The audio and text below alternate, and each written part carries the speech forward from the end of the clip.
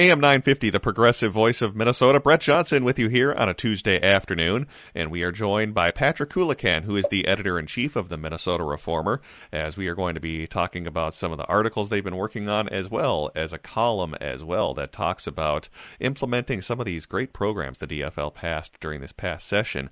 The implementation phase is coming up next, and we'll be chatting about that. So, Patrick, thanks so much for coming back on the show today. Always a pleasure.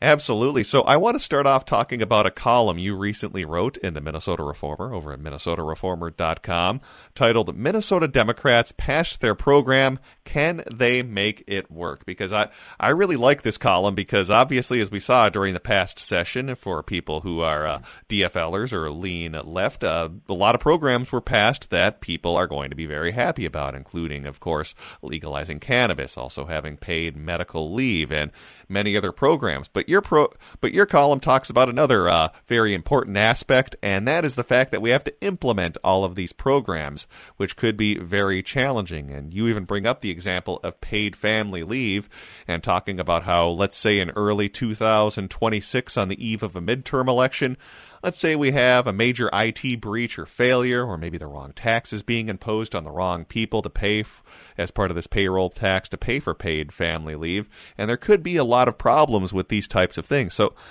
this isn't the first time, of course, we could have programs implemented that ran into tech issues. So let's talk about the history and problems of implementing programs, even some of the most popular ones throughout history, because sometimes this can kind of snake bite these very popular programs and different things that get implemented over the years. It's that idea of, well, actually trying to get these things put in place that can really cause challenges.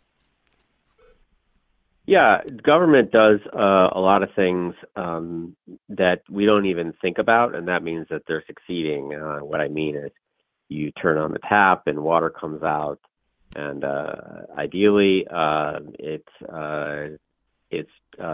clean drinking water and it doesn't poison you, or the planes land safely. There's a lot of things that go on that we don't even think about because they're successful. And there's a lot of complicated, difficult government work that goes into making that happen. And so these new programs are going to require that kind of thankless government work. And it's even more challenging because once to stand up a program, to implement the program after you've created it at the legislature is even more challenging. And certainly we've seen, I think, one of the more high-profile examples would be Obamacare, and locally here, Minshire, both had problems in their rollout. And I recall at the time, there was some reporting about previous big government programs like Medicare, for example, which is the socialized insurance for the elderly and people with disabilities. And back in the mid 60s, when that was being implemented, that had some problems in the rollout. So it's not uncommon when government takes on a new task that it has trouble, and it just makes it all that much more important that we get the right people in place, the right systems in place, and that these programs roll out as seamlessly as possible and actually work well. Because that will prove to the people of Minnesota that government can do things, can do things to help all of us. And in the case of paid leave is a great example. We expect people to go back to work right after they have a baby. We force people to try to take care of their aging parents while they're also working full time. And so this program is going to create some humanity around our work life by allowing us to step away with pay when we have these life events. But it's complicated because all of these employers are going to either pay the payroll tax along with the employee, or they can do their own private plan, or they can self-insure. But the point is, there's a lot of work here on technology, on the compliance, And on the revenue piece of this, it's pretty complicated, and they have to do it right if they're going to earn the trust of the people of Minnesota. Well, the very scenario you laid out, I think, is very true because, as you said, 2026 in the article is, of course, going to be a midterm election where we're going to have all 201 legislative seats up for re-election as well as the governor's mansion. And boy, yeah, if there's any sort of problems trying to implement this paid leave program or any of the other programs that were implemented this past year, all of a sudden Republicans very much have a wedge issue that they can use to their advantage, much like I can even think back to like 2014 when they used something as kind of like the Senate office building, which was passed by the DFL, and Republicans later used themselves. That was built, but they used that as a big wedge issue back in 2014, or even the implementation of MNsure and the problems that went through. So this certainly does open the door for Republicans to use this as a wedge issue if any of these programs, and especially, as you said, with paid family leave and the complexities with it, if something goes wrong, they have something to work with in those 2026 midterm elections. Right. The law takes effect the paid leave law takes effect in 26. That gives hopefully it gives the Department of Employment and Economic Development, which is going to oversee the program, it gives them time to get it set up, to get it tested, so that hopefully the rollout is clean.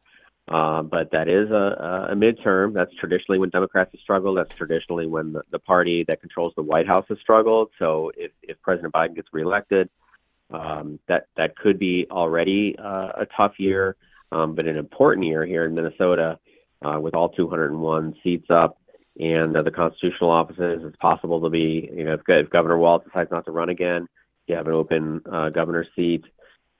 So it's really important that rollout be done well, and that people can start enjoying the benefits of that paid leave law going into that 26th election. Otherwise, like you said, there's a wedge issue. Republicans, if the economy's down or what have you, Republicans could sweep back into office.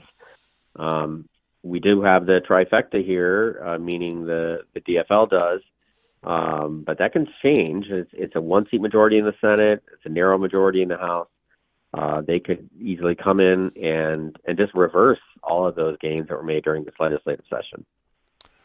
Well, you had a chance to speak with some people who might be involved with implementing some of the programs that were passed during this past year. And let's talk about some of the challenges that they're going to be facing. And this is something I guess I didn't really think about until, you brought it up in the article. And that is, the challenge of finding workers to implement these programs that are, actually qualified and more than just kind of the typical political hacks that might be appointed in other states where we're saying, let's just bring in this guy's buddy from the legislature because, he's somebody's brother and we want to bring him in and run the program.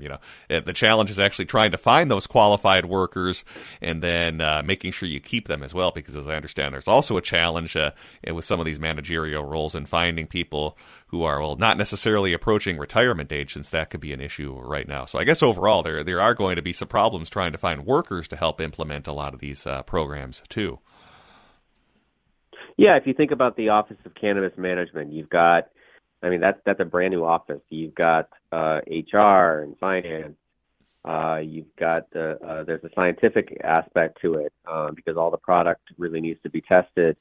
You're going to have inspections, compliance, regulatory enforcement, all kinds of different jobs. We are at full employment, so there's just not a whole lot of people out there who are looking for work and can't find it. You also have a fierce competition, especially in the management ranks from the private sector. You have all these Fortune 500 companies here, and then a lot of these skills, management skills, are transferable, so they could go work probably for more money. You have the existing workforce in state government is aging. A lot of them are approaching retirement, so there's a lot of challenges there to find good people. State governments, like other employers, except in some ways it's even harder because they can't pay quite as much. I think the benefits package traditionally has been very good, but it's not quite as good as it once was relative to the private sector. And then there's just the difficulties of working in government. There's so much scrutiny from the legislature, from the press, the public, and you're working in this giant bureaucratic system where you can't always be as nimble as you want to be because there are specific sets of rules which are there for good reason. It's to prevent waste and fraud and duplication and everything else. But the public then will get impatient and say, well, why aren't we moving quicker? Well, it's because we have these rules, and if we move too fast, we could wind up in a situation where somebody's taken advantage of a government program, like the Feeding Our Future scandal, for instance, where they moved very quickly and too quickly and without enough due diligence, and it led to what appears to be significant fraud. So those are some of the unique challenges of working in government, and it creates it's a difficult environment to work in, and I don't think we always appreciate that enough. Yeah, I'm with you on that because oftentimes we hear so much anti-government rhetoric, especially over the past few decades or so, and usually government workers, not necessarily the ones who are political appointees, but kind of the rank and file, they're usually just kind of keeping their head down and doing the work and really not pushing back on a lot of that anti-government rhetoric, even though that's certainly out there and probably not helping the situation either. Yeah, I mean, and I, to a certain extent, I don't think that we want government to be out there propagandizing for itself. But on the other hand, it really has been just decades of anti-government rhetoric backed by billions of dollars. I mean, think about, Fox News. I mean, every single night, just hammering the public sector. And there's almost no response, either because, there's all kinds of reasons. But yeah, it's a sort of one-sided debate where we always hear about the problems in government. We rarely hear about its successes, which are really daily. Yeah, absolutely. And you can check out more of that column, by the way, over at MinnesotaReformer.com, again titled Minnesota Democrats Pass Their Program, Can They Make It Work? Again, MinnesotaReformer.com, because as you brought up, a lot of times, you don't hear about these successes. They kind of go unreported and under the radar, but they do occur out there and worth paying attention to. So again, read the column over at MinnesotaReformer.com. Briefly wanted to touch on two other news stories you guys are working on over at the Reformer, and one has to do with people who are now working from home, because during the pandemic, the number of people working at home skyrocketed. It's from 6.4% of workers in 2019 to now 20.9% in 2021. Of course, that has led to, now that we're kind of in the post-pandemic period, lots of managers, whether in private companies or even government companies, trying to get people to return to the office. So that has created some challenges, but did anything jump out at you with these numbers in terms of, how many people are now still staying at home and still working from home, and kind of how Minnesota compares a little bit to the rest of the country in that regard? Yeah, well, we have a higher percentage of college graduates and doing the kinds of office work where people can work at home, and we also have this low unemployment rate, and so I think it's given workers some leverage, and a lot of workers think that this is it's like basically a perk that's now kind of a must-have. They're not going to negotiate on that. And primarily, I presume people love not having the commute. Even if you live in one of the closer suburbs, you get back an hour of your day. And so I think managers and even civic leaders who have called on, want people back in the downtowns, they're going to struggle. That's going to be an uphill battle getting people back even 3 days a week. And I think that's it's something that civic leaders, government leaders really need to start incorporating into how they view the situation. Things are not going to return to what they were. Mm-hmm. And so you've got to start rethinking how we use all this office space in particular, because you're going to see sky-high office vacancies. And there's a whole bunch of knockoff effects that they also need to consider, because if the value of the buildings goes down, now you could see higher residential property taxes and or cuts to the municipal services. So they really have to rethink what happens to these downtowns and start making better use of the space, because we're just not going to get back to a situation where, hundreds of thousands of people are coming into the office 5 days a week and spending money at restaurants and gift shops and so forth. That's not coming back. And so if you're a person in government and public policy and urban policy, you really need to start thinking about what we're going to do to transform those spaces. And the other article briefly wanted to touch on has to do with, it's titled, Report Identifies Major Gaps in Minneapolis Police Department's Response to Domestic Violence. As recently, the Global Rights for Women recently released its own report on the Minnesota Police Department's response to domestic violence calls. This, of course, comes just after that DOJ report that was just released as well. And one of the, at least, statistics that kind of jumped out at me was that, I'll just quote it right here. It says, when abusers fled the scene before the Minneapolis police arrived, officers and follow-up investigators often did not attempt to locate the abusers, leaving victims vulnerable to future violence. In fact, they showed that only 3 of 55 gone-on-arrival cases examined during the analysis resulted in a conviction of any kind. Only 3 out of 55. So, again, more issues that we've been seeing with the MPD in dealing with some of these types of cases. I know they also had some issues as well, and this report talking about mistreatment of people of color. But I'm curious how Minneapolis kind of compares maybe to other departments around the country. Are they running into these types of other issues as well? Because this certainly probably doesn't look very good when, in addition to that DOJ report we had as well about the MPD that was released earlier this year.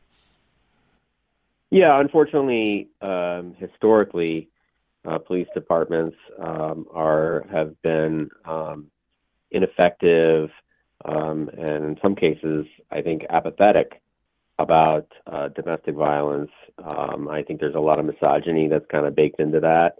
I mean, you don't have to go that far back to a place where domestic violence was considered a private matter.